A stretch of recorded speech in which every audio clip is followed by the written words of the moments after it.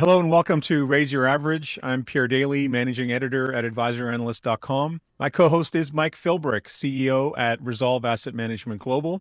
Our very special guest today is Andrew Beer, managing member at Dynamic Beta Investments, one of the oldest firms doing liquid alts. His firm's mission is to roll out ETFs that look like hedge funds, except with full transparency, liquidity, and none of the high fees. What he and his colleagues do is in a unique and fascinating dimension, bringing Jack Bogle's philosophy to the hedge fund space. If you're looking at all at liquid alts or managed futures and want to learn more about how these things work, stay tuned. You'll find this to be an enlightening and insightful conversation.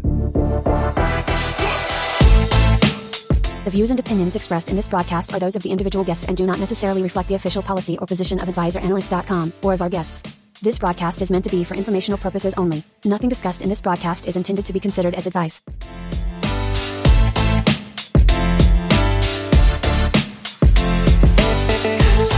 Andrew, it's terrific to have you on the show. Thank you so much for joining us. Thank you both very much for having me. It's a pleasure to be here today.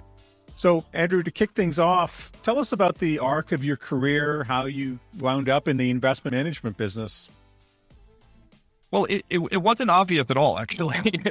I graduated from college and I wasn't sure what I wanted to do, and I ended up going to work as an M&A investment banker in New York, and then I went back to business school, and I started to get interested I thought I was going to go into the LBO business. Back then, all the cool, smart kids ended up going into the LBO business, and I wanted to be part of that. And then in my second year at Harvard Business School, I ended up meeting this guy. I got actually recruited to go on an interview with this guy named Seth Klarman, and he was one of the early generation of hedge fund guys. And I walked in not knowing what a hedge fund was, but these guys, just drilled me with questions for about an hour, and they seemed incredibly smart, and they were doing, all the things that they were doing seemed really esoteric and interesting. And I was kind of hooked. And so I went there. Ended up being a generalist portfolio manager for about 3 years, and then ended up leaving. And since the late 1990s, I've been starting and running my own businesses in different areas of originally the hedge fund space, and then more recently, as you mentioned, in the liquid alternative space. So Seth Klarman, wow. Let's talk about your time at Baupost a little bit. Seth Klarman, author of Margin of Safety, the little book that costs $2,000 on Amazon. I think I still have mine with bona fide fingerprints on it, so I could get a premium for absolutely for it. Look, I mean, Seth is absolutely brilliant, and it was a privilege to work for him. I think it's, even though he's considered a hedge fund manager, his firm was not so much a hedge fund as it was more of a multifamily office. That he wasn't. This was the early days of hedge funds. When I joined, they had $600 million in assets, and they were probably one of the 10 largest hedge funds out there. 3 years later, when I left, it had $1.8 billion. Yep. And, again, I had zero to do with that growth. It was all about people realizing that hedge funds were doing things that were really unique and arcane and interesting. And what I had an opportunity to do was to walk into the office every day and, with a blank sheet of paper and say, what do we do now? How do we find things that are cheap? And, in retrospect, looking back on it, it's just incredible how much the markets have changed since then. The things that we were doing back then, I did some of the first purchases of limited partnership interest in secondary transactions. There was no developed market for it. And we were buying them at 25 cents on the dollar. But you'd have to do months and months of work with not a whole lot of information available, and negotiate it and go out and find them. It was always, and you could put a couple $1 million to work, but the discounts were huge. And then, I think one of the great lessons is here we are nearly 30 years later, and just everything is more efficient. The idea that you can kind of find things that are just utterly obvious investments, it's much harder, much more competitive today. I would agree with that. But so on what dimensions do you look at that? How have you kind of looked at that dimensionality of competitiveness? Is it the efficiency of the markets, the efficiency of the information, just the absolutely massive amount of IQ that's being put at these problems to solve them? Is it all of those things? Am I missing a couple? What's been your experience? So I think it's across the board. I think Yeah, I got asked a couple of years ago to write a book about what's changed in the past 25 years, and when I sit down to do that, I will I'll be able to articulate it much more clearly than I can right now. But take the value factor, right? I mean, so I joined in 1994. Fama had published this paper, I think, 2 years earlier, so I was aware of it, and I almost went into the doctoral program at Harvard Business School. Actually, the guy who convinced me not to go into the doctoral program was the head of the doctoral program, who said, "You'll hate it." So he kicked me back into the private sector, and I'm very glad that he did. But I knew about the value factor, and I go and I work for Seth, and the first thing I do is I try to do screens of publicly traded companies. It wasn't easy to do then. I mean, where do you get the information from? You could get it from FactSet, but the FactSet data was lousy. You could, Bloomberg was in its infancy relative to what you can do today. The whole idea of even factors was very novel. I mean, these are papers that had just been published. But in terms of, and I would actually compare 1994 to the late 60s through 1990, which is the period that Fama studied, the kinds of stocks that he was talking about were gone. They'd all been bought, LBO'd, recapped, and in a sense, what he had described was a period of time that had passed. Right. That the idea that there was some company that had some lousy manufacturing business but happened to own a third of downtown Atlanta that was priced at cost because they'd owned it since 1901, that company didn't exist. And the really interesting question is why that factor did what it did for so long. And again, so my job was relatively easy compared to, imagine trying to do it in 1978. You're dialing on your rotary phone to call information in Boise, Idaho, to get the number of a company. You call the company, you ask for investor relations. They put an annual report in 10K in the mail. You get it 2 weeks later. You're using the Wall Street Journal to get recent price information. You're doing everything on the back of an envelope. This is why when you hear about Warren Buffett sitting in his attic and reading annual reports all day long, it's because there was no other way to get that information. And so, so when you compare that period, and then now you can fast forward to today, what I see in the market is, when an idea becomes popular, it gets adopted very, very quickly. People pile into it. The dissemination of information is almost instantaneous. That makes it harder. Certainly. And so, yeah, so you've got the dissemination of information across all of these users of the information, and then the implementation of that more quickly. So where can an investor find an edge? Where is it that what are the top places that those edges have gone away or been attenuated to some degree? And whether we're systematic with in some of the things that we do, you're systematic or not systematic, you're laying the expertise of an individual human and their wetware to make decisions. So what are the edges that are left for the investor to pursue? Sure. I think the two big ones are constraints and heuristic biases. That a typical investor does not want to stray too far from the pack. And so, when I talk to a pension plan that, it feels like they're going over their skis into EM, they're going from 5 to 7%. Hedge funds do it, they'll go from 5 to 35%. So, the absence of constraints is one of the, you cannot take an incredibly talented investor, tell them that, take a great mixed martial artist and tell them they can't use, one of their fists and both of their feet and expect them to do very well in the ring. And the other is heuristic biases. And so, the reason I got really interested in managed futures as a space is because I think it solves one of the problems that people have in their portfolios is that there is a common heuristic bias that permeates most investment decisions. And managed futures, because these are robot strategies that have no emotions, they tend to not have those same biases and therefore add a really, really compelling element of returns. Right. So that systematic or rules-based approach where you're looking at the data through specific lenses, and it doesn't matter how you feel or how you woke up this morning or whether your wife yelled at you and your kids are crying and everybody's sick, like you're still going to make the decisions over and over again. And you hope to have some sort of edge. Now, what do you think about, from the perspective of over the last 10 years, save the last 6 months, the other thing that's been fairly difficult for those who are in the multi-asset space, not just CTAs, but those considering large swaths of assets beyond just sort of, technology or US equities, this lack of dispersion seems to me to have been a particularly challenging environment to produce differentiated returns. That seems to be attenuating, but what are your thoughts there? I guess as a guy who lives in factor land, I think there's been tremendous dispersion. It's just been the worst kind of dispersion.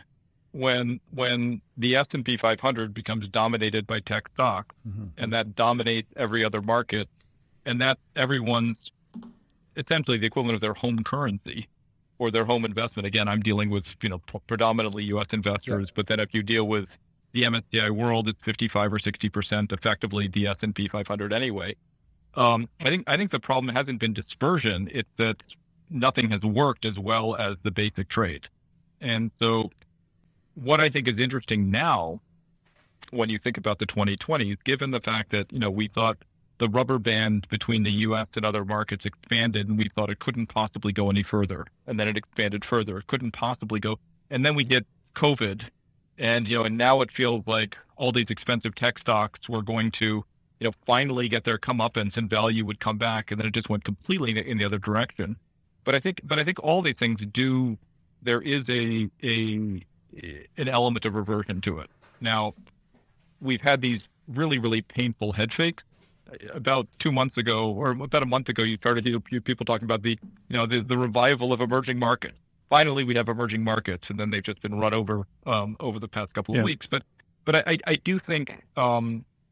I do think that a lot of these things, when other asset classes outside of those basic building blocks that dominate 60/40 portfolios do better over time, then a lot of the willingness to look at other things starts to play off, and I think that will characterize the 2020s. Right. The dispersion has been one of losses. Negative dispersion, or sure. Whether it's been trend or it's been small cap or it's been international, things that would normally diversify the portfolio have diversified the portfolio, but they've diversified it from the standpoint of holding it back. And then you have that loop cycling for a decade, which then leads to an overconfidence bias in investors and them seeking more and more of what's worked over the last decade, and finally getting so concentrated in one particular area that when that area goes through a decade of lost returns, or the lost decade, which happens often. It's happened in U.S. equities a couple of times, over the last cycles. And it's a strange thing. So, I would urge investors, as we're seeing this initial surge in inflation, volatility and inflation, to start thinking about broadening the scope of investors that they're considering in their portfolio. I mean, potentially we're going to print a 10% CPI this year. And what is in a 60/40 domestic equity portfolio based in the US? What's in that portfolio to offset an inflation spike of that nature? And the answer is not very much. I mean, in 08, go ahead. Nothing, zero. Yeah. Zero. And look, I think the 2020s will be a lost decade for 60/40 portfolios. Yeah. We had, I mean, that was the problem with the 2010 was people were paid to procrastinate. People were paid to concentrate. And, look at a firm like GMO, which made a call into EM in 2014, and it's been paying for it for 8 years. But a lot of this is,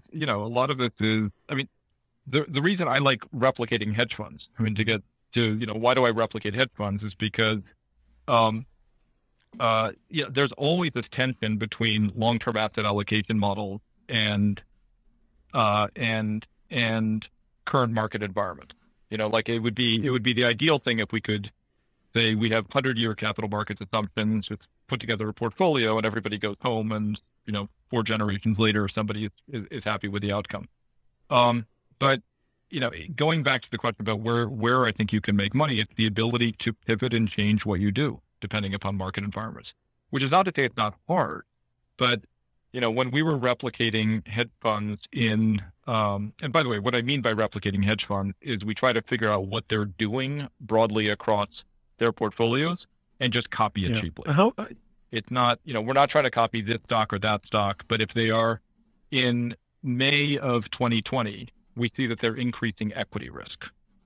Okay, that's interesting because in May of 2020, a lot of people thought we were never going to reemerge from lockdowns. The world is going to go to hell and stay awful despite what the Fed was doing. They were increasing equity risk. And then by the fall, it was apparent that the equity risk that they were adding was not going back into Facebook and Microsoft and Apple. They were buying stuff that had been crushed, like oil and gas companies. When oil had gone negative, they were buying retailers. They were buying, and so for us, outside of this kind of paradigm of how you specifically define value, these were cheaper things.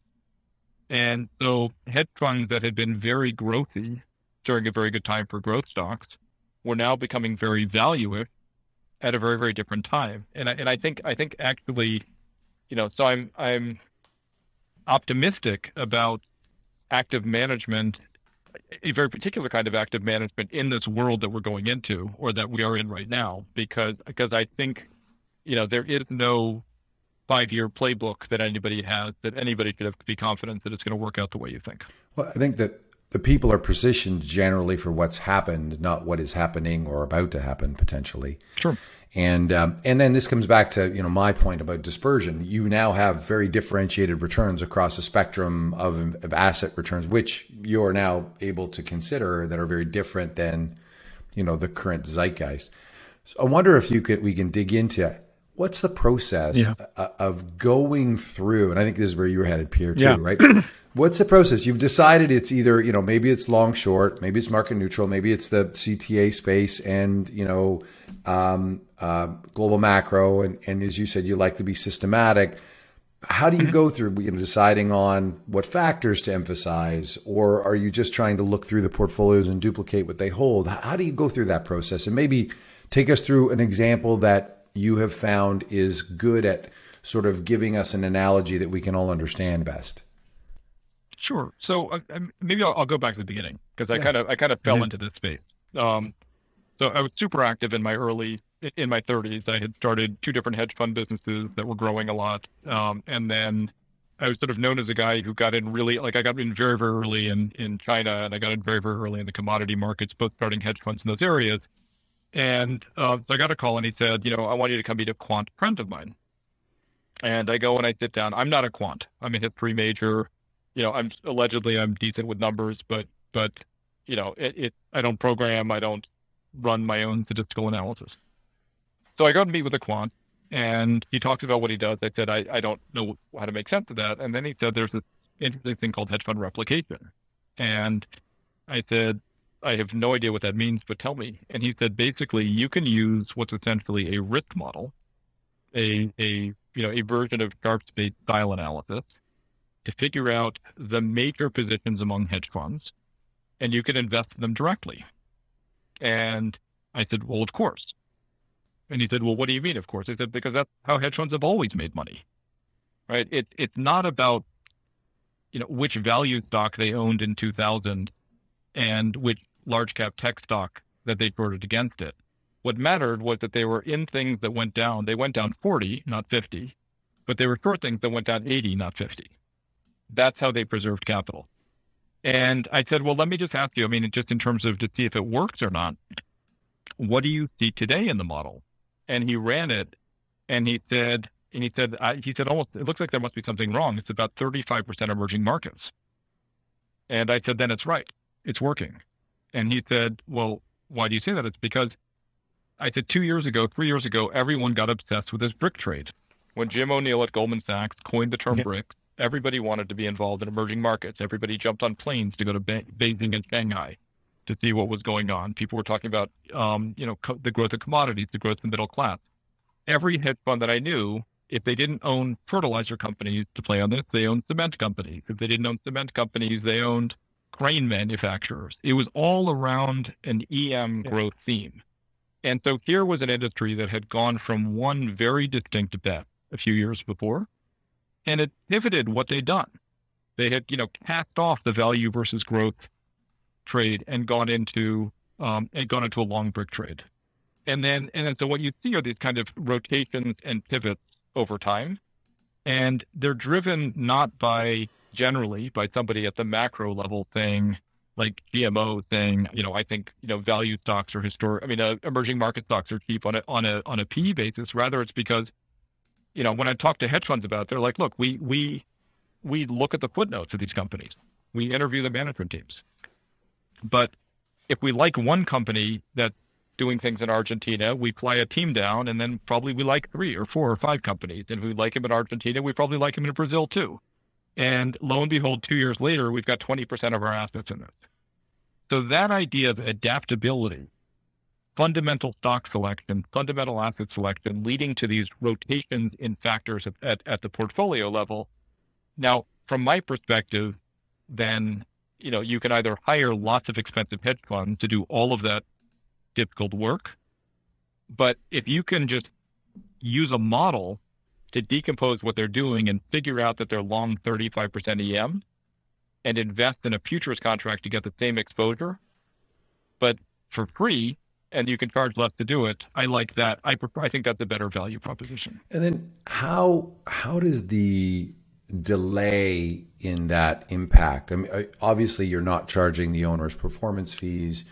The fees are a little lower, so it's not like you have to capture all of the upside in order to match the upside if you're not charging those things. So how do you find that delay from them positioning themselves in order for you to suss out that they positioned themselves that way, both on the way in and on the way out? How has that lag in and out been? How do you address it? How does it affect things? Sure. So in our space, the first thing, and this harkens back to learning at the feet of Seth Klarman, is first thing is don't do it if you don't think it's going to work well. So there are a lot of things you should not try to replicate. Right? It's better just go home and admit that you can't do it. We cannot replicate Millennium. I wish we could. Right. And find a way to deliver a 2.4 Sharpe ratio with daily liquidity and low fees. Ain't going to happen. So there are specific things we can replicate: equity long short, we can replicate managed futures, and then we can replicate very broad-based portfolios of hedge funds. The delay issue happens. Different kinds of portfolios have different speeds associated with them. So another thing you don't try to replicate is you don't try to replicate Fred, the hedge fund manager. You don't try to replicate Ray Dalio over here, because they will change their mind faster and we won't know it. But 50 of these guys together, while one guy is thinking that we're on the cusp of World War III and is dialing down risk across his portfolio, there might be another guy in there who thinks this is a great buying opportunity. And we're about to see some really positive news. So you replicate large pools of funds to figure out how, on average, they're changing their positions. And in a space like equity long short, they change their portfolios slowly. How do we know this? Because we know how they invest. So if I'm an equity long short guy, and I've spent a year researching a company and talking to management and made it now a 7 or 8% position in my portfolio, and I think this stock is going to double over the next 5 years, there is not a headline that I can read that is going to cause me to sell that thing tomorrow. It's just not the way I think. I may reduce it at the margin. I may stop buying something else. I may have something that's gone up that I want to dial back, and I may do some hedging or something at the margin. But going back to your whole thing about heuristic biases, that's a drawback on what these guys do. Once you own something and you put all of that work into it, it's very, very hard to turn on a dime. And so equity long short, the portfolios move slowly. Broadly across the industry, they move slowly. Managed futures move fast. And so managed futures, we can't rebalance once a month. We need to rebalance at least once a week. And we're always looking back at these kind of, really what happened over the past few weeks to guide us as to where we should be positioned today. Doesn't matter what they were doing 6 months ago. And on the so a couple of questions. Yeah. So for both of these types of approaches, how is it that you think about the risk management along the way? So you've got this indicator, you've got to put a trade on, you've got to set some risk mitigation around that, both, as you said, trimming it on the upside or eliminating it on the downside. And you in the equity space, you haven't really done the work, right? So you're mimicking the work from somebody else or the group of people. You're polling a group of portfolio managers, and you're getting here's on average what we like. And so how does that, is there sort of set criteria in the rules of each portfolio that you've systematically managed that you're going to equal weight, or do you take some sort of weight based on the percentage weight that you're getting from the managers? How do you handle that? And I want to have some CTA questions as well. Sure. So the basic framework is we're inheriting all of their risk management. I see. Okay.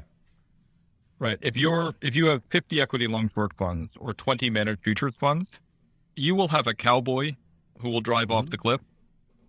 I'm mixing metaphors, but you it's a good mixed metaphor. Though. I'm the mixed metaphor guy, so they speak to me. Yeah. So I totally know what you meant. So look, I mean, you'll have wild guys, but when you do like in the managed futures space, you might have one guy who's a 15 vol, but you'll have other guys who are lower vol. And they all have their own businesses to manage. So, what you don't get when you're looking at the managed future space, you don't see, okay, we're all 190% short the 10-year treasury, and that's all that we have. Because each one of them has their own position limits, diversification criteria, VAR limits, et cetera. When you get into, there are a lot of practical issues when managing things in the context of an ETF in the US or a UCITS fund in Europe. We also manage a product in Japan. We manage one in Spain.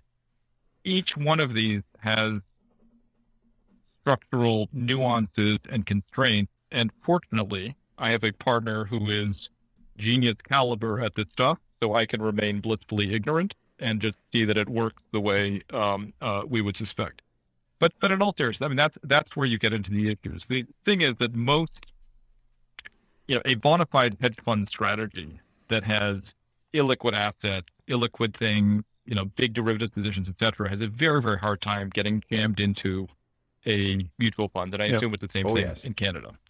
So you end up losing a lot. I actually wrote a paper about this in 2013 that lower fees relative to hedge funds was actually a red herring, because if you're losing so much of the pre-fee returns and then making a little bit back on fees, you are still coming out, way behind. And so what we do basically is we start our whole, someone once described us as unique in the liquid alternative space, in that we have consistently done better than actual hedge funds, but with low fees, daily liquidity, less downside risk, et cetera, being able to make it work in a UCITS fund. So how do you do that? Well, first thing you do is you aim for their pre-fee returns, because in hedge funds, people have been railing about fees for a long time. It's very uneven across the industry, but they really haven't come down as much as you would think. If you said, here's an entire space that did, let's say, 4% in the 2010s after 300 basis points in fees, you would have thought there might have been more competition around it. But in reality, some people are raising fees and some people are lowering fees a lot. But we coined a term back in 2011 that in hedge funds, fee reduction is the purest form of alpha. And what basically meant was that if I invest at 1 and 5 and you invest in 2 and 20, I'm always going to win. Like in the U.S. retail space, it would be if I invest in an institutional share class with a 100 basis point expense ratio and you invest in a retail share class with a 5% upfront load, guess who's going to win over time? Well, all things being equal, right? We have to determine that we're receiving the same value, that we have the same vol count. Like this is another thing. Fees should be subject to some sort of vol filter, because if I'm manufacturing a 20 vol CTA, well, you only have to buy half as much as if I manufacture a 10 vol CTA. So I have to have half the AUM. So potentially I should be charging a higher fee for that differentiated return source. You get more real estate into your portfolio, and sometimes that's a benefit. These are all things that individuals have to make as decisions along the way. Sure. So Millennium, I'm the only guy. I mean, I defend Millennium's 800 basis points in fees, because if somebody can take $1 and make it turn into 10 that works without blowing up over 30 years, they deserve 800 basis points. Like that's not on a, and when we do things that are essentially leveraged, we charge more. So this is, I was just trying to add a little bit of extra light on that. Yeah. Sure. But when you're talking about an industry where 80% of the alpha has been paid away in fees over 10 years, for us, it's a pretty low bar. So our goal is generally, if we can replicate 90% of the pre-fee returns of a hedge fund portfolio, charge less, we'll do about 200 basis points over time. And back to your question about what's the risk characteristic of what we do versus what they do, we tend to actually show lower risk over time, because hedge funds, some of those things that people talk about, tout with hedge funds as having great alpha-like characteristics, illiquid assets. So in 2019, if you'd said to a big fund of funds, what's your favorite area of hedge funds? They probably would have said structured credit, because they were getting, 6 or 7% returns with almost no visible volatility. Well, it turns out that stuff was really illiquid and really highly leveraged. And in the first quarter of 2020, it went down 25%. Some funds went down 50% and gated investors. So illiquid assets can have huge downside characteristics at the wrong time. Single stock positions, the same thing can happen. Single stocks, get crowded. And going back to the point about what's changed, it's no secret anymore who owns stocks. When Tiger Management blew up in 1997, or I think it was the fall of 1997, the hottest piece of paper on Wall Street was a list of their positions. The idea that you could pull up 13F filings and find out what Tiger Management was doing didn't exist. These were things that were handed underneath the coffee table to your best friend, who was XYZ hedge fund when you worked at XYZ investment bank. But now we when Bill Ackman owns a stock, there are a million Menora who follow his trade. Not Menora, Nemora, sorry. Not Menora. Waving the menorah. Sorry, Remora are the small fish that follow a whale. And they'll pile into the trade as well. So when things start to go badly, you get things going down a lot more than you would like. So ironically, when we think about risk in our portfolios, like, we start with the assumption that there's going to be another Lehman, that there are going to be market dislocations, that some counterparty somewhere is going to blow up that nobody knew. So we don't do anything on the OTC market. We don't do anything with counterparty risk. We don't do anything with liquidity risk. All we trade are the deepest, most liquid futures contracts, and have basically U.S. dollar denominated cash and cash-like instruments. So that's great. So just kind of going back and summarizing a little bit. So on the long short side, the position risk sizing is really a culmination of all those portfolio managers and all their risk management. Yeah. Right. That's actually really cool. I think that's, so you've got somebody who's got large single stock positions. You've got somebody who's being conservative. You've got this bandwidth. You'll have various different levels of vol. Have you considered the vol sizing of what the output is at all, sort of in conveying that back to investors? Or is that sort of, no, we're going to let the signals tell us what the vol size should be, maybe with a cap or something like that. But how do you guys think about that particular part of the equation? So our basic model is we're going to follow what they do. Mm-hmm. That's our job. We have numerous different products that have been built for different, generally larger asset management firms who want us to build things for them, and then they do all the heavy lifting on that side and we manage the portfolios. They sometimes have criteria that they want. So we have a fund that we run in Europe that has a vol overlay that we try to bring it down to a 5 vol because that's what their investors want. I personally think that as these things, a lot of those kind of design decisions, I don't view them as adding value. but rather meeting a constraint that's important to a population of investors for reasons sometimes that I don't see. They're bespoke based on their needs and what their requirements are, and that's where the tailoring comes in, and that's why you guys offer that service. Exactly. Now, on the CTA side, is it any particular factor, or are you seeing through to their, in order to gather, are you looking at commercial speculators, the positioning? Is it trend? Is it trend carry? Is it like, are there any things that you're imparting, or you're trying to suss out the type of factor that they're using, or is it just gross positioning? It's gross positioning. So basically, and my view, when we looked at this back in 2015, what we were trying to do is, so my take on managed futures, it's got two great characteristics. It tends to have zero correlation to equities and bonds over time, but make no mistake, it goes up and down over time, right? So you've got to have a multi-year outlook. Otherwise, you'll get whips. I mean, it'll get dizzying watching go up and down. And the other is it tends to do well in a crisis.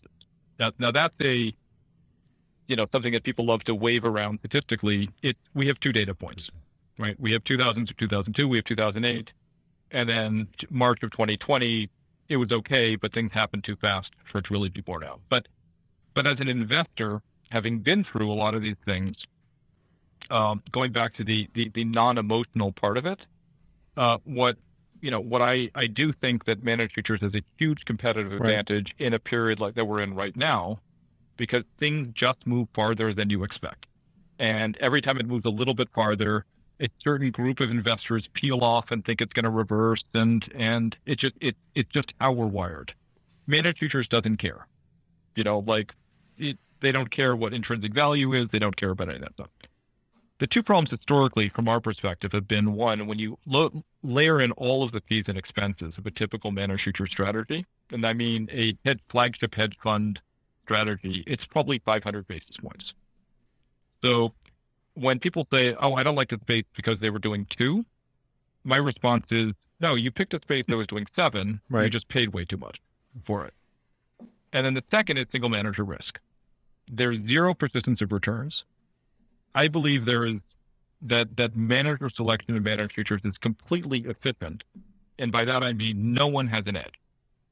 The smartest managed futures guy in the world cannot tell you whether medium-term trend is going to do better than short-term trend, whether somebody with a commodity bias is going to do better than somebody with this kind of bias, etc.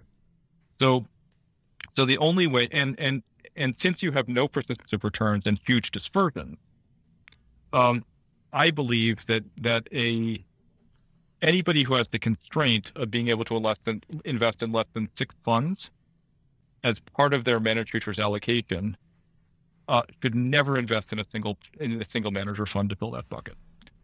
So what we tried to do was basically create a product that would reduce risk by diversification across lots of guys. In this case, it's 20 hedge funds, and then generate alpha not by picking who's going to do well, but by eating away at that 500 basis points in fees.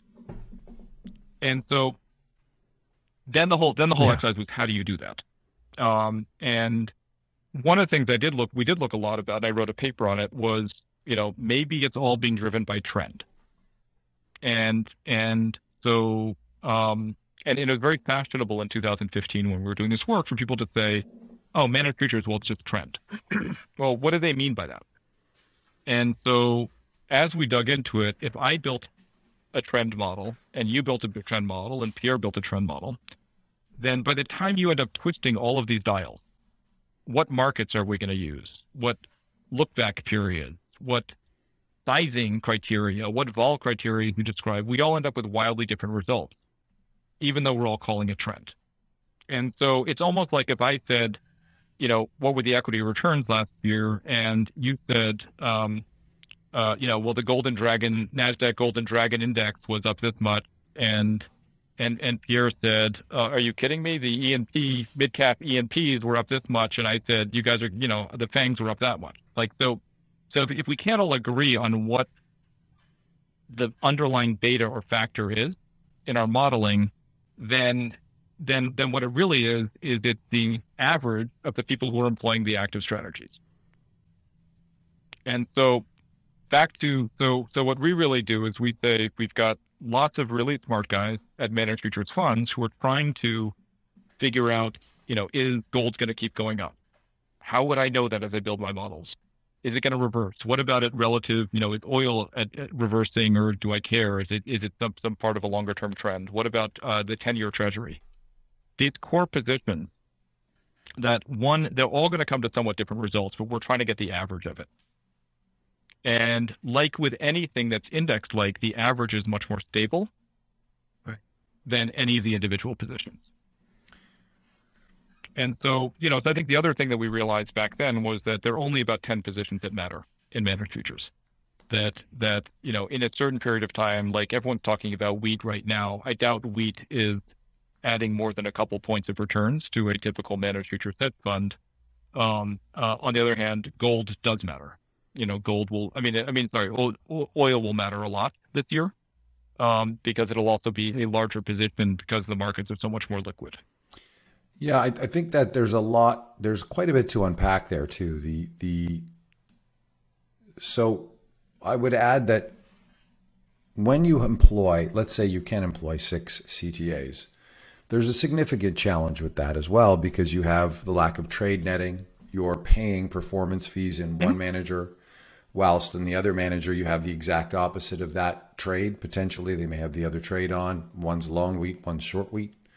And so you're paying one a performance fee on the long side, but you're losing on the other side. Eventually you may sell that loser, thereby abandoning that asset, which is the high watermark in which to gain some sort of return back. So you have to be very careful here. This has got lots of dimensionality to it. And I do like the idea that if you're taking all of the trades, this is an interesting way to do the trade netting without having the 6 different or 8 different funds. So that's very interesting. The way we approach it is we do have quite a number of different features and factors. Obviously, we trade net all of that. So, if you're long seasonality and short on trend, then you're going to be flat that position. And you don't want to take both of those positions. Right. But if you have another manager who's got 2 different buckets, that's the case, then you would have those trades counter on within your portfolio. Nice thing, the way you've got it all systematically boiled down. The challenge I would find is that there are some features and factors that do work better than others, and they are often not necessarily what is used on average. So, I do think there is still the opportunity for active management, well, certainly to perform differently and to outperform. The challenge is, can you identify it before the fact, right? And that's where it gets really hard. Can you find Seth Klarman amongst all the other managers that started in 1982? Probably not. Right? That's really hard.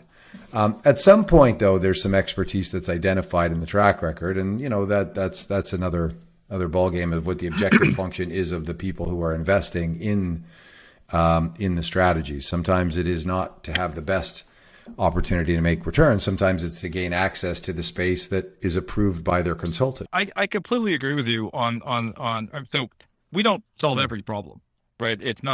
But what I could tell you is I think you put us up against 6 managed futures, hedge funds, or mutual funds, and I will bet you a tiny nickel that in 5 years we will have done a couple hundred. You're not trying to be all things, but to all people, and you don't have to be, right? And yeah, well, I'm definitely gonna take a nickel bet on our fund versus I'm definitely gonna do that. We're gonna bet dinner on that. It'll be a great reason to get together.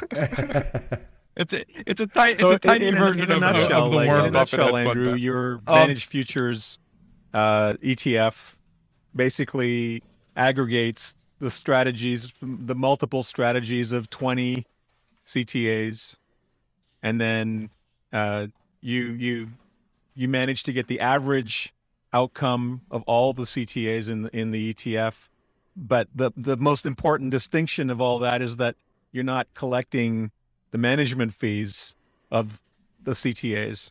You're passing on the bulk of their results. Yeah, so we minus the high fees. Right? Yeah, so we've been able to replicate, by our estimate, we've been able to replicate 100% of the pre-fee and pre-trading cost returns. And so if you look at what we've done over a long period of time, we do 400 basis points better than a broad collection of managed futures hedge funds with daily liquidity in an ETF, an 85 basis point expense ratio. We tend to have equal or better drawdown characteristics. But that being said,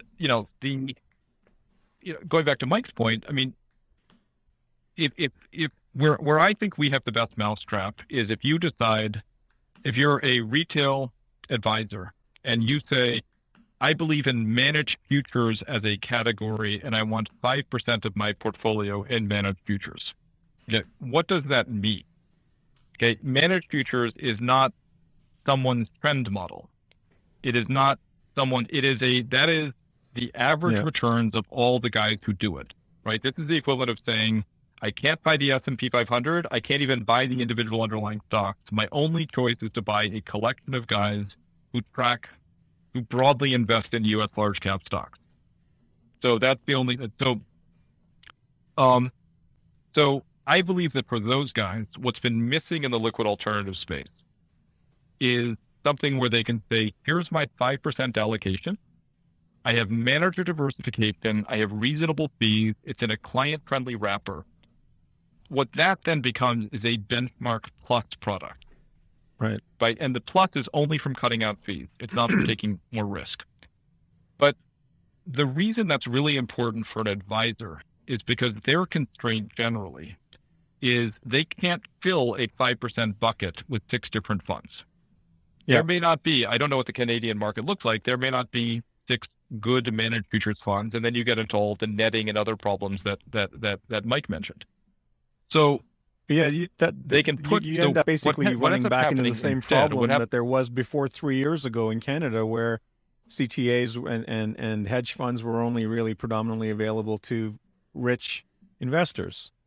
But now that we've got this sort of this democratization of liquid alts in Canada and of course in the US, now you're solving the problem of dividing up an allocation that could be that's a fraction of your assets.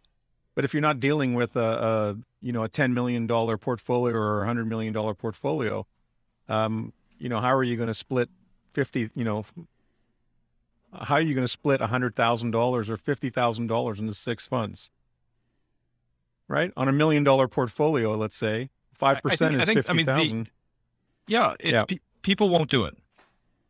Right. And so what happened in the U.S. So the U.S. I wrote about this, and Morningstar's written about this as well. The central problem with the liquid alts market is that these are all products that somewhere had a good track record somewhere, that generally, at least in the U.S. and in Europe, are launched with firms that have a whole multitude of products, which raises the question, if you think you've got 15 great liquid alt products, why don't you tell me which one you think will actually work?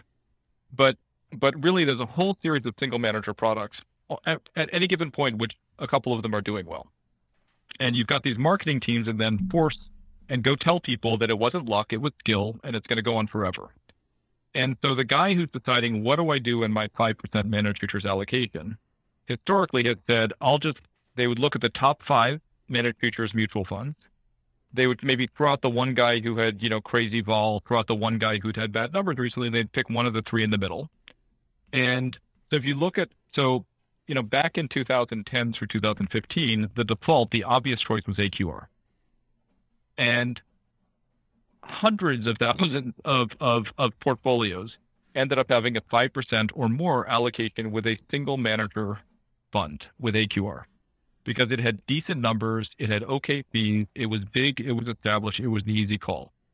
That's as crazy as saying, I want to be in, I want to, add 5% to value stocks and picking that mid-cap E&P producer for a 5% allocation.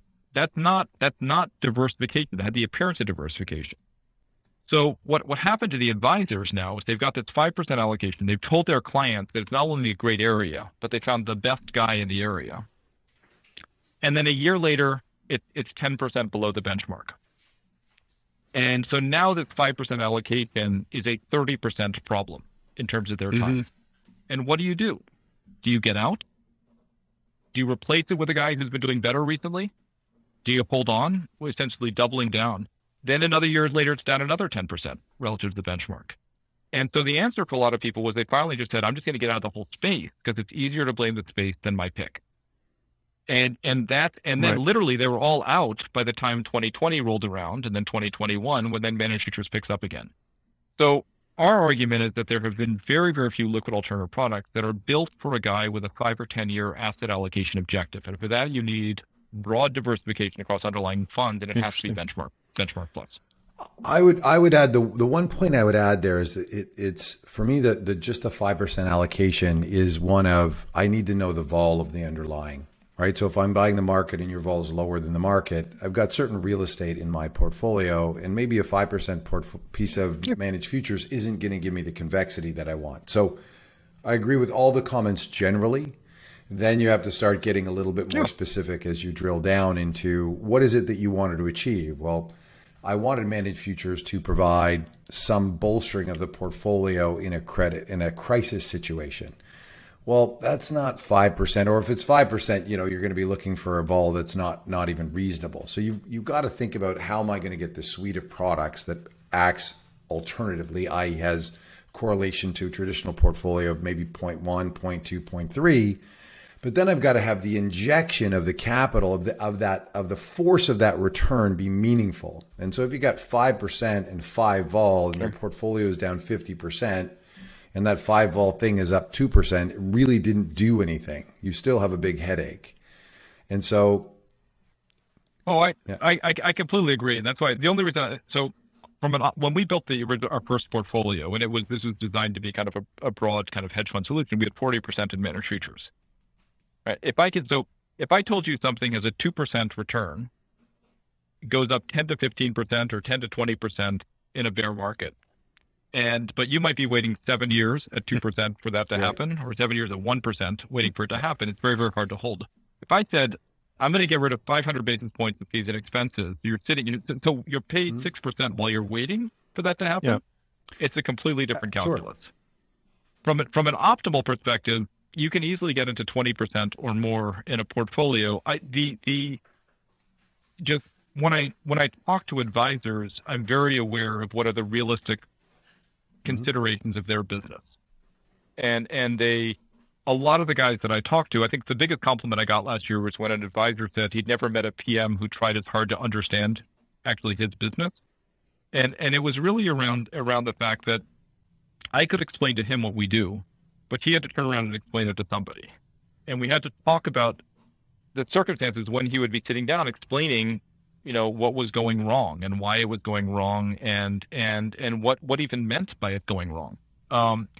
And so I think, 5%, I think, is just a number that people use. It's not optimal from an asset allocation perspective, but if in 2008 you had a 5% allocation to managed futures and it was up 15%, and everything else was the sea of red, that small allocation can still be a beacon of green for an advisor dealing with clients who want to sell everything. We want more than 5%. As managed futures purveyors of a significantly differentiated product that is in particular adding value in the last 6 months. And as I think you've mentioned earlier, Andrew, these sort of regimes tend to last a decade, and sometimes multiple decades. We've been in the 10s, which were largely a very large tailwind for more passive products. Domestic US 60-40 being at the 99th percentile of Sharpe ratio is fairly significant outperformance over a decade. And things do tend to move around. I mean, the last time we got to this, oil was at $9 a barrel, gold at 200, and the NASDAQ was at 5,000, and the NASDAQ didn't hit 5,000 for 14 years. And those other things did very, very well. So, part of diversification is, having some stuff in your portfolio that's always killing it, and then having something that's kind of killing you. And that's, part of rebalancing is a wonderful tailwind at that point. Is there anything else that you're able to share with advisors and with me even on how you get folks across the line on moving towards these more lowly correlated, strategies and then sticking with them? Is there any other kind of stories or analogies that you use that that can help, the advisor out there introduce managed futures or introduce long short or introduce these other little bit more, even though you're transparent, they are opaque to them. When they hear the NASDAQ, they're on CNBC and they watch whatever's going on in the market. They know kind of what their portfolio is doing, but they have no idea what's going on in their managed futures portfolio. It could be up a lot. It could be down a lot. How do you help with all of that? So I think, first of all, I think the conversation is a lot easier today than it was a year ago. I wrote a paper in the beginning of 2021 that was basically saying hedge funds think inflation really might be coming back, and here's why managed futures would be a good place for retail portfolios. I mean, that was a crazy outrageous at the time. At the time, outrageous. And I just put it up on LinkedIn again today, and I was like, guys, FYI. this one has aged well.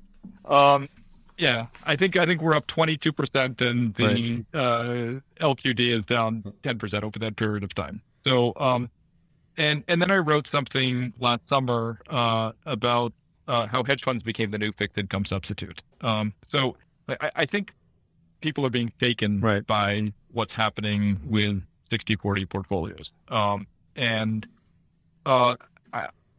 What people say about us, hopefully, that they say that our secret weapon is that I'm not a quant.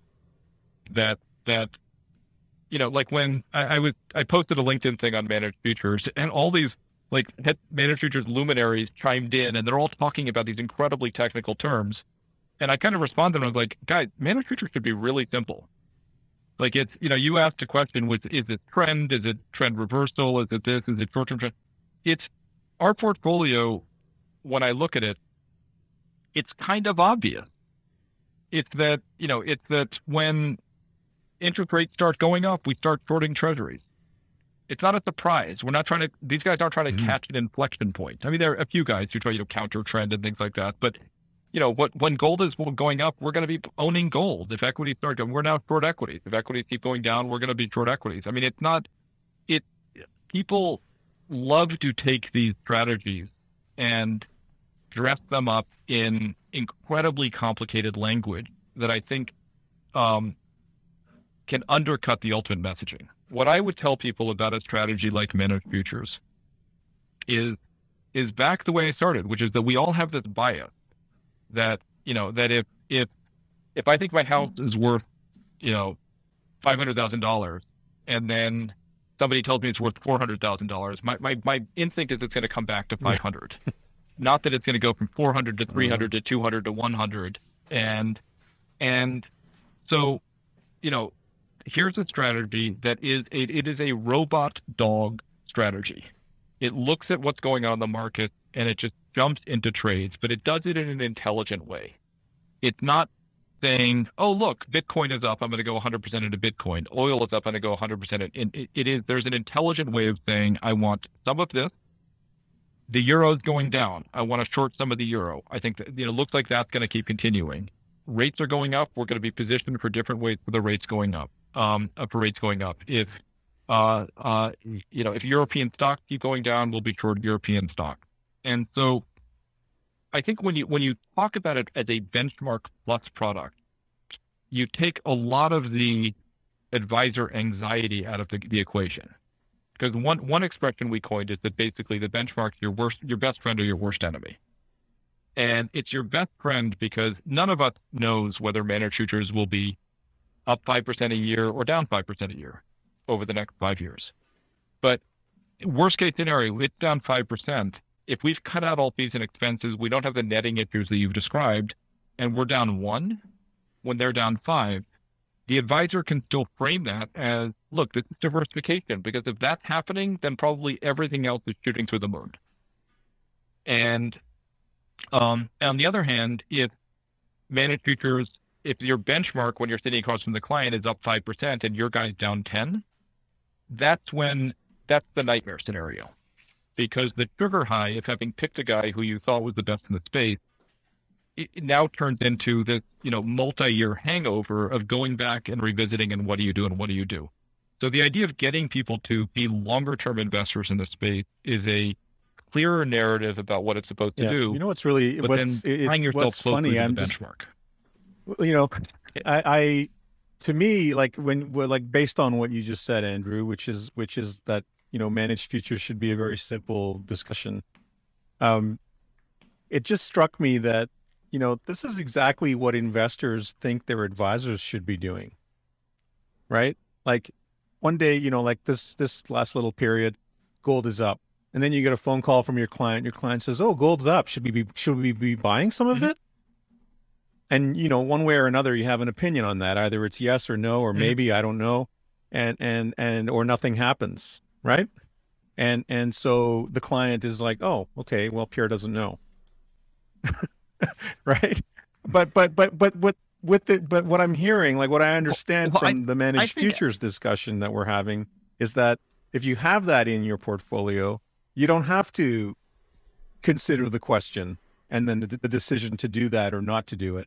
The managed futures program will do it for you because it's trend following.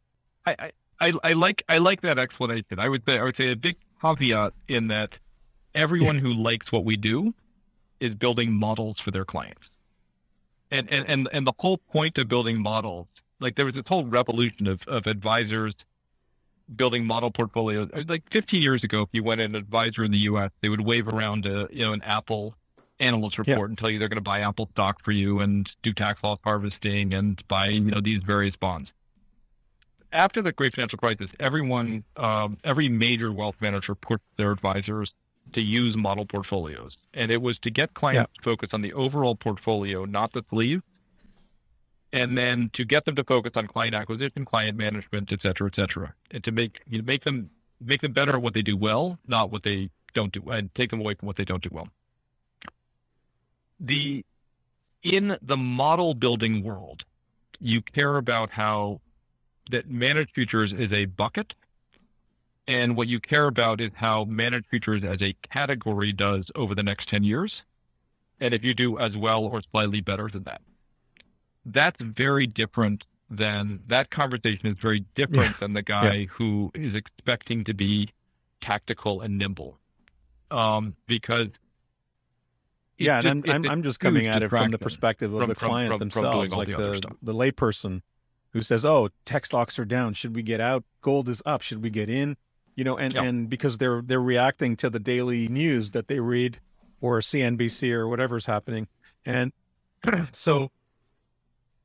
I'm just going back thinking, my advisor days when clients would phone up, on any given day and ask questions like that, and you had to give them an answer and you had to make a decision. It can be even a little bit insidious and worse than that. If you look at the model portfolio world and you look at competing for those clients, if you would have added 5, 10, 15% of managed futures, whether it was market-based, the best performer, the worst performer, it doesn't matter. That shit was a drag on your portfolio. And the guy who did 60-40 would have his model portfolio without any managed futures, probably cut his emerging market. I mean, we did a piece on emerging markets. The best emerging markets manager has underperformed the worst U.S. equity manager by 10%.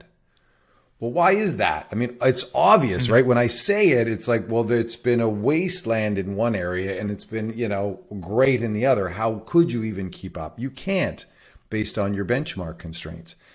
So now we extend this to the world of model building and the world of competing for clients as advisors go out and talk to people. And the thoughtful advisors are saying you should have a little bit of this managed futures or these other diversifiers in your portfolio have paid, and that diversification has dwindled. And we are now at we've reached peak 60-40. I'm not sure. But we can see, as Andrew points out, in the hedge fund positioning, that hedge fund positioning towards inflationary assets happened a while ago. Maybe we should just give a little knock on the door for the advisors. Hey, it's time to start to embrace this diversity in your portfolio. If you don't have any exposure to these other unique strategies that could perform for a decade, now's the time to really start giving this some serious consideration, regardless of how you want to do it. Andrew's products, my products, the whole field, competitive products. And you shouldn't be holding out for peak 60-40. I mean, you shouldn't be waiting. No, not at all. You should always be diversified. But right? But that's the whole point. The bias is that it's not over yet. It's so tough. Yeah. The firms themselves have changed their model portfolios. In 2007, I don't think that I saw a model portfolio at a firm that didn't include emerging markets or quality value stocks or even commodity ETFs. Fast forward to this past year, I don't see very many of those things in there. We've gone from minus $35 on oil to $130. Just to Andrew's point earlier, that commodities can go a lot further than you might think they can go in any direction. I think the other thing that's really interesting and curious to see if it's affecting you in Canada as well is that the asset management industry is an incredibly weird industry, and I actually started to work on curricular material for Harvard Business School around how weird it is, because you have an industry that was a phenomenally profitable industry without a lot to show for it in terms of adding value for multiple decades.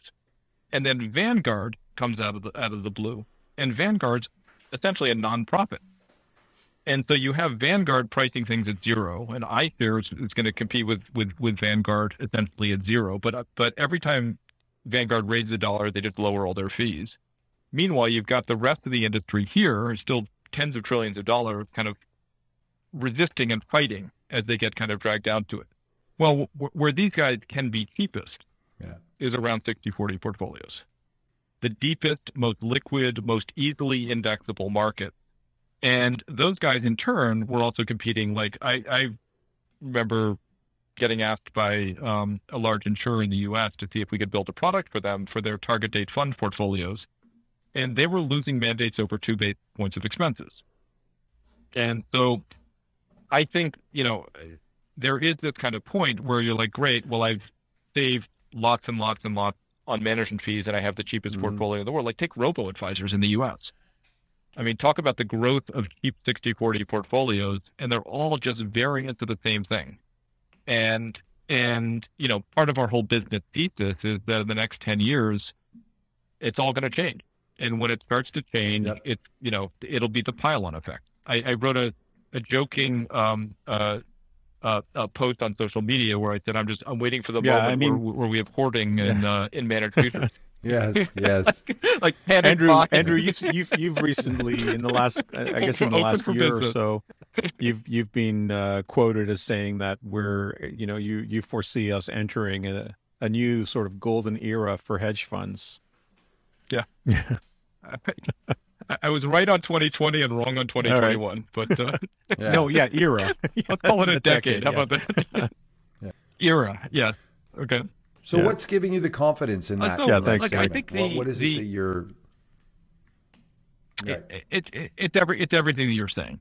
It's that emerging markets have been, bad, even worse. I mean, look at it last year. I mean, who expected China to step on the neck of the tech industry and the real estate industry and then have a COVID outbreak? I mean, you look at the tech sector in China is down 75% in a year. I mean, it is mind-boggling. But that being said, there will be tremendous opportunities around this.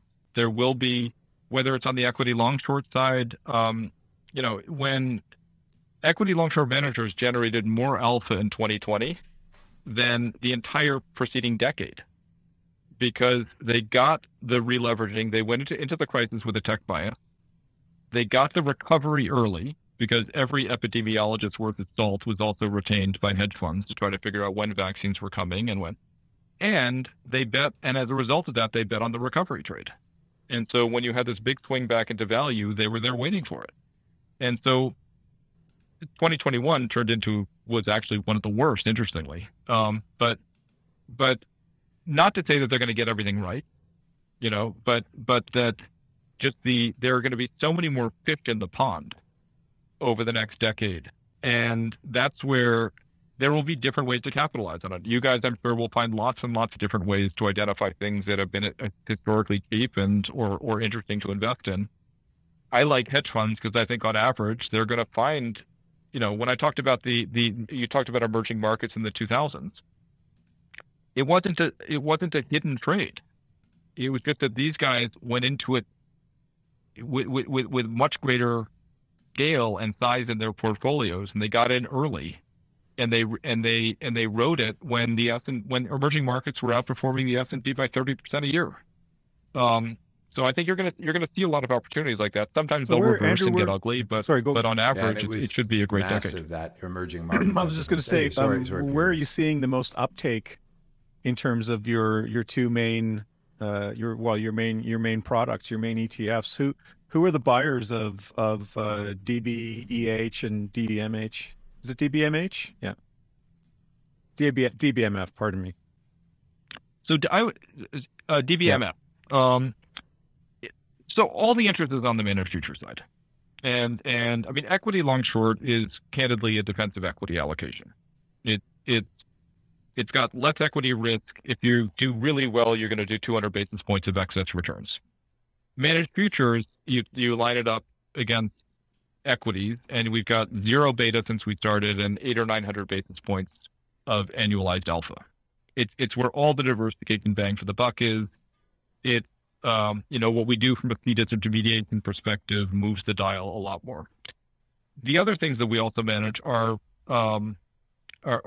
portfolios that combine those two, and where you combine them. In Europe, we have a product that we manage for a big asset manager called FCI that's among the top performing multi-strategy UCITS funds since we launched, because that's where we combine managed futures and replication of equity long short and relative value and event driven all into one package. And that goes back to this idea that there is a large group of investors who don't want to worry within their hedge fund bucket in their asset allocation model. They want a low cost, client friendly, one-stop solution that does 200 basis points a year better than the benchmark. And they want to buy it, right, put it across all of their, portfolios, as you say, below a certain size, not the $100 million guys, not even the $10 million guys, with the smaller clients, right, and then just use it as their allocation. Yeah, that makes a lot of sense to me. I can see why. But you look, there are a lot of things we don't do, right? I mean, it's like there are, and we don't, when people talk about DBMF, if commodities go straight up, you should have more commodities than we will ever give you in that portfolio. In our European portfolios where we can't own gold and oil, we're long the Canadian dollar and long the Aussie dollar. Being long the Canadian dollar probably wouldn't do much for your clients, but I think the key is to be very, very focused on what it is you're trying to achieve. And what we're trying to achieve is balancing. I want exposure to this hedge fund strategy. I have an asset allocation model. I want something to fill the bucket without getting me into trouble. And so some people say it's like the sleep at night version of investing in hedge funds. Some people say it's sort of the asset allocator's dream. Right. But again, we're talking about people who already have an asset allocation model, who are looking to fill a bucket and to fill it with and so all of our products have been built with that person in mind.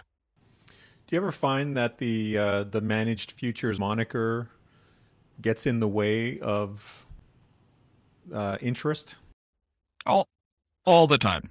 Some people call it CTAs in the U.S. People don't. I mean, it's like a lot of people that initially, when the ETF was small, I would talk to people that didn't know what a futures contract was, and they didn't know, therefore, what managed futures meant. That's what I was going to say. Why don't you call it something? Why don't you call it something else?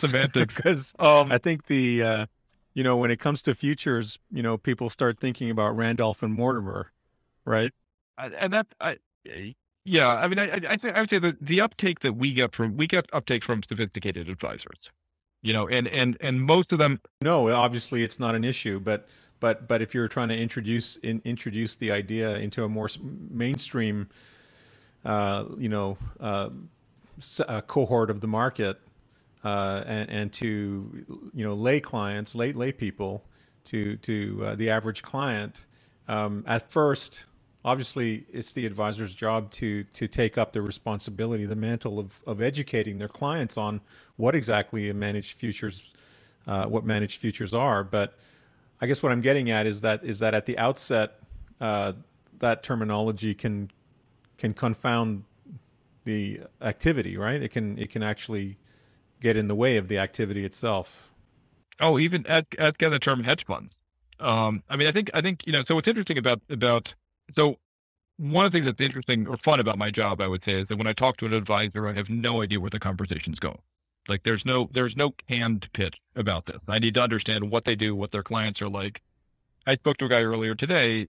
Most of his clients, they have full discretion over client portfolios. There's not a lot of communication with clients about why they're putting something into the portfolio versus something else. Right? He has a huge advantage in terms of being able to build the portfolio, because the term managed futures probably never makes it back to his clients. It's probably this is in as a fixed income hedge or something like that.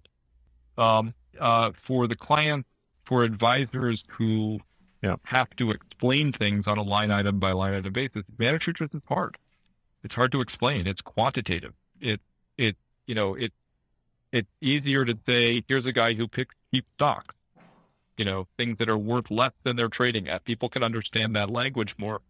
And it also arms you with a defense that, oh, well, it went down. We bought it at 20, but it's at 15 right now. Well, we don't want to get out now because it's even cheaper than it was, as opposed to maybe it wasn't worth 20 in the first place. It's like an easy narrative around it.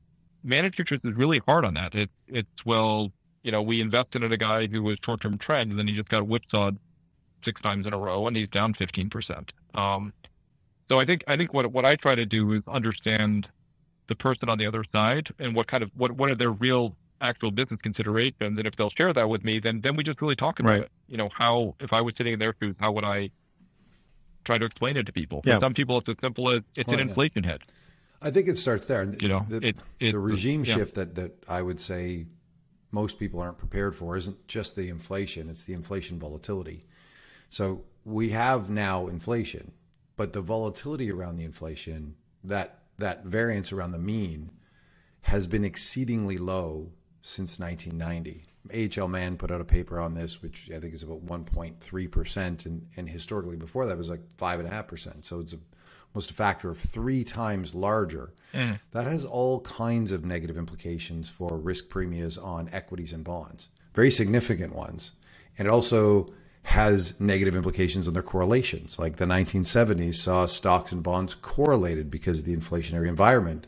Correlation means you are not getting that zigzag benefit of negative correlation that stocks and bonds have enjoyed. And so you're going to see your 60-40 portfolio move more violently. What is the thing that can solve that? Well, exposure to commodities. Now, the challenging thing is, even in the 70s, when commodities compounded at 14% real and stocks and bonds did negative real, there was still a 3-year period in there where your portfolio of commodities on a market cap basis was down 37%.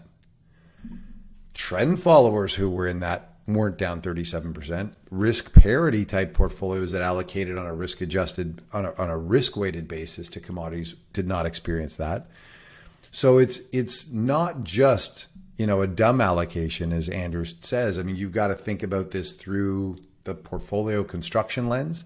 And then, an advisor that we spoke to the other day, just to add some color, they wanted to actually bury the managed futures side of it into an overall portfolio, cloaking it, obscuring it, basically saying the client doesn't need to see it because we're going to have to answer questions about it. And the behavioral vulnerability is of the clients wanting to sell the thing that's not working rather than to rebalance into the thing that is not working because it's had a period of low returns, which is behaviorally more optimal. This is the extent some very thoughtful advisors are going to make sure they have allocations across these different types of managers. And I think this is probably what Andrew's clients in Europe with the UCITS funds were going for too. They don't want to see the line items. Oh, no question. Yeah, no, it's look, I actually like the idea of combining. I mean, we have these two ETFs. I actually like the idea of combining them because I want something. Again, it's not a scientific analysis, but I think if the equity markets do really well, I feel confident that the equity long short guys it's probably going to be an environment where he's doing better. They're doing better than on the managed future side. I mean, I think going back to your point about communication with clients and stuff. I think there is I found that there's a lot of power in anecdotes. And so last year we were short the Japanese yen, and the Japanese yen was going down. Right? That going, if the client had a 5% allocation in it, and this was not going to save them in terms of what they were doing, but it was very useful in terms of having a concrete example of an exposure you're not going to get elsewhere. Like if the Japanese, Japan hasn't grown in a long time. They're never going to raise rates in Japan because they're never going to have inflation in Japan for all these different reasons. That actually was not a difficult argument to say to a retail to the end client, but it was really just it was having something tangible, almost like if you said with a guy who is picking stocks. Oh, he's buying the stock at $16, and his analysis says it's worth $25. Yeah. That it's powerful. It's a powerful story that makes it tangible for the client of what you're trying to do. When you take managed futures away from beta, alpha, non-correlation and other things like that, to me it's about stories. And so around when I wrote this thing about the inflation trade and people were saying, well, how do I describe to people? I said, look, if inflation hits, most guys are not going to have things in their portfolio that will directly make money from it. Now, you and I know that means shorting treasuries, but you can frame that with your clients in a way that takes that and frames a story around it. That if inflation goes up, these guys will be long inflation, whatever that means. And so I think a lot of it is finding a way to craft narratives around it. Right now, we are short the euro. That's not a hard trade to explain to people, given what's going on. Yeah. It's not working today. But the capital flight story is it was working until goes today. hand in hand with that, right? So the exodus. Well, and I think the other thing for advisors that I think it's hard. We're trading 85 different futures and currency markets, and so those are just things that you don't have access to. And then we're looking at them through the lens of being long or short. And one of the ways in which to take advantage of inflation is to be short bonds or short the bond complex. So how many advisors can actually execute a short in the bond markets and efficiently? They can't. How many can trade the grain complex? Can't. I mean, you could maybe get away with a long gold position in the metal side of things, maybe have some silver, and that might be acceptable in the current client zeitgeist, depending on what country you're in. But these things are just significant diversifiers that come to play when you have an inflationary volatility market. And it seems like I think both Andrew and I are trying to convey that regime shift is occurring. The deglobalization and onshoring of supply chains, that's a major shift from 1989 and the collapse of the Berlin Wall and the massive globalization that we encountered, and then interest rates falling for 40 years. All of these things seem to be at a moment of change in regime. And that change in regime and then change in inflationary and growth dynamics and liquidity dynamics has significant and long-term implications for how asset prices behave. And so this isn't your father's market. It might not even be your grandfather's market. It might be your great-grandfather's market. You had me at giving you access to things you don't have access to. Right. There you go. I think also, this is where it again depends, but I also Yeah. I wrote something for family offices, which is basically why every value investor should have managed futures. And it was because, I know a lot of family offices who everybody that they invest in has a value bias in one way, shape, or form. And they did. I mean, they probably all have a tech bias at some point, today. But that's the real diversification is, as you say, is somebody doing something you aren't comfortable with, you don't like in some fashion. And so to me, people ask me about the portfolio and how we're positioned. And in one of our portfolios, we went very, very short Europe over the past couple of days. That makes me cringe because that just makes me feel like, it's because I always feel myself personally, I always feel like the market gods are waiting for our portfolios to take a big position. Yeah. So they can, they can, bring their boot down from market heaven and stomp on us. But there are a lot of times where I've seen positions like that and they've worked. And it never something that I would have done on my own. So people often say, well, do you ever override the positions? Do you, and my answer is no, I don't override them because I don't think I would be more right than they are. And an advisor shouldn't think about overriding them because the whole point is, when the yen has gone all the way down like this, and then they're, shorting the yen, expecting to go down further. And there's real value in that in a portfolio. And I think back to your point is when we do have these regime shifts, why do things keep moving? It's because we get this very, very tight consensus. Last year, it's incredible. End of August, 65% of economists expected no rate hikes this year in the U.S. And then they start moving and they start piling on, and somebody says 2, and then somebody says 3, and then Jamie Dimon says 6, crazy. and then Bank of America. Now says we're back 12. to 2 again. Yeah. And so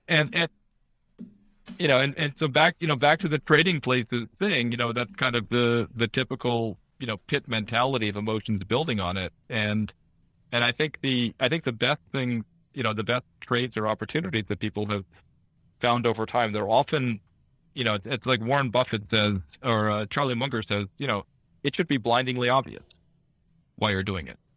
You shouldn't have to have 4 decimal places to figure out why you're doing something. And I think, to me, right now, managed futures is blindingly obvious. Is a great spot given the world that we're in. Put a pin in this. We've been at it about an hour and a half, but that's Yeah. Mic drop. That was an amazing discussion. Amazing conversation. You have to say. Yeah. Flick. Yeah. Listen, thank you guys Andrew, so also, much. Yes, let everyone know where they can find you. The specifics, like your Twitter handle, the website, all the stuffs where people can dig in, find some of those white papers you were talking about all along the call. Sure. So everyone, first of all, I publish a lot of stuff on LinkedIn. So just reach out to me over LinkedIn. It's Andrew Beer, BER, like the drink. My company is called Dynamic Beta Investment. And then you'll see kind of a steady stream of things that are going on in the hedge fund space, occasionally, tossing rocks or at different cannons of the industry. And then on Twitter, it's Andrew D. Beer 1, I think it is, but in any case, it's the same. And then we have a website, www.dynamicbeta.com, where we do publish research. Despite my listing a couple of articles, I publish things relatively rarely because I only write things when I think I have something excellent, interesting to say. Well, Andrew, thank you very much. I want to say that was very enlightening. I know I said it at the beginning; it was going to be an enlightening and insightful conversation, but I think that's an understatement. That was amazing. Thank you guys very much for having me on. It was a pleasure, and I hope we'll have an opportunity to do this again in a couple of years, talking about year 3 of the Great Regime Shift. Oh, yeah. Let's all remind ourselves when we're really popular that we're near the end.